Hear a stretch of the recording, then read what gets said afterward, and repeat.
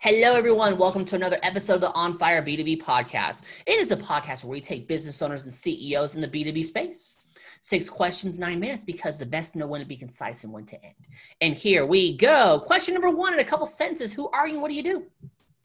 Hi, I'm Justin Constantine. I'm a retired Marine Corps Lieutenant Colonel, and I'm an inspirational seeker, but also I'm an employment expert as well. So I help Love it. workforce development, things like that. Awesome, Justin. Question number 2. What is the best thing about working with businesses? Well, I like learning a lot about different businesses. And so when I come in as a seeker, I always spend time with senior leadership, learning about what challenges they're facing, how I can help them. And it's pretty cool just to learn what's going on behind the curtain. Perfect. Question number 3. I'm hearing from other top executives that getting in front of decision makers is a challenge. What are your thoughts? Yeah, that is true. I mean, as a seeker and even the work I do with workforce development, getting in front of the right person is the toughest part. Once that happens, the answer is almost always yes. But cutting through the gatekeepers, finding out who is the right, just identifying titles don't necessarily paint the right picture. So that is definitely the hardest part. That is the hardest part. I agree. Question number 4. What advice would you share with other companies working in the B2B industry? Go.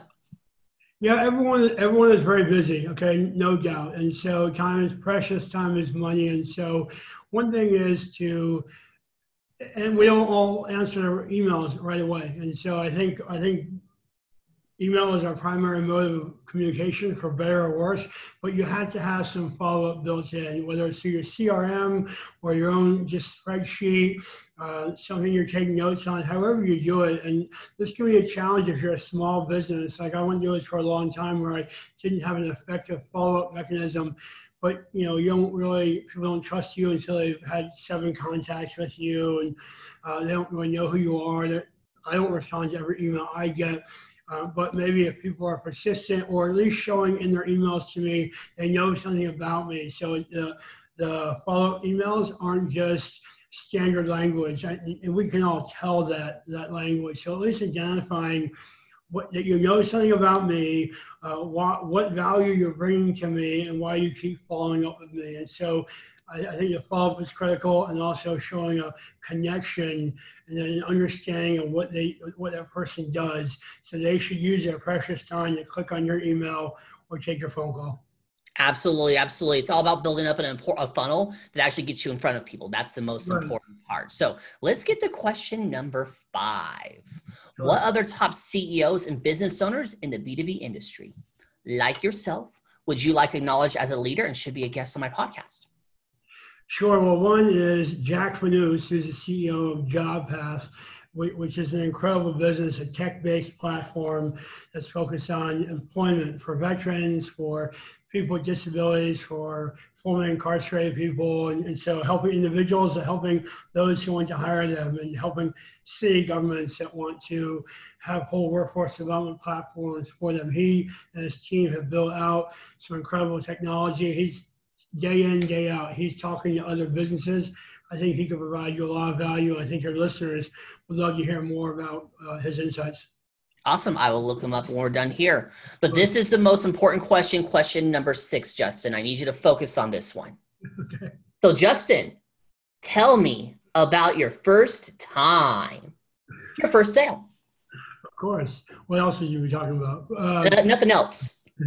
As a seeker, it's kind of funny. The first paid engagement I had was accidental. I was shot in the face in the war in Iraq.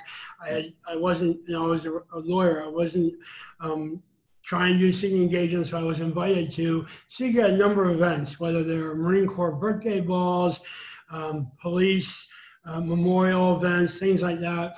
And an association called Tri-State Troopers, which is state troopers from New Jersey, New York, Connecticut, invited me to speak at an annual event. And my contact there, the lieutenant, said, well, what's your seeking fee? As if I had a fee. This is just something I was doing completely on the side. And I was in Virginia, I had to drive up to New Jersey. I said, well, to the Poconos, I said, well, can you cover my gas? gas money. And he's like, yeah, of course, we'll have something for you. And so when I got there, he handed, the presentation was fantastic. He handed me an envelope full of small bills. I'm not going to ask where they came from, but it was about $1,500. And I thought, wow, this is pretty cool. They obviously chipped in. They all enjoyed it. So did I.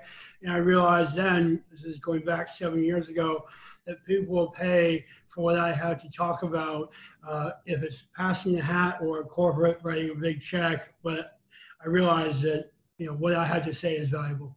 Awesome. I love the idea that your first time involves small bills. That amuses me greatly there. So, Justin, you now have 3 minutes and 33 seconds left. This is promo time.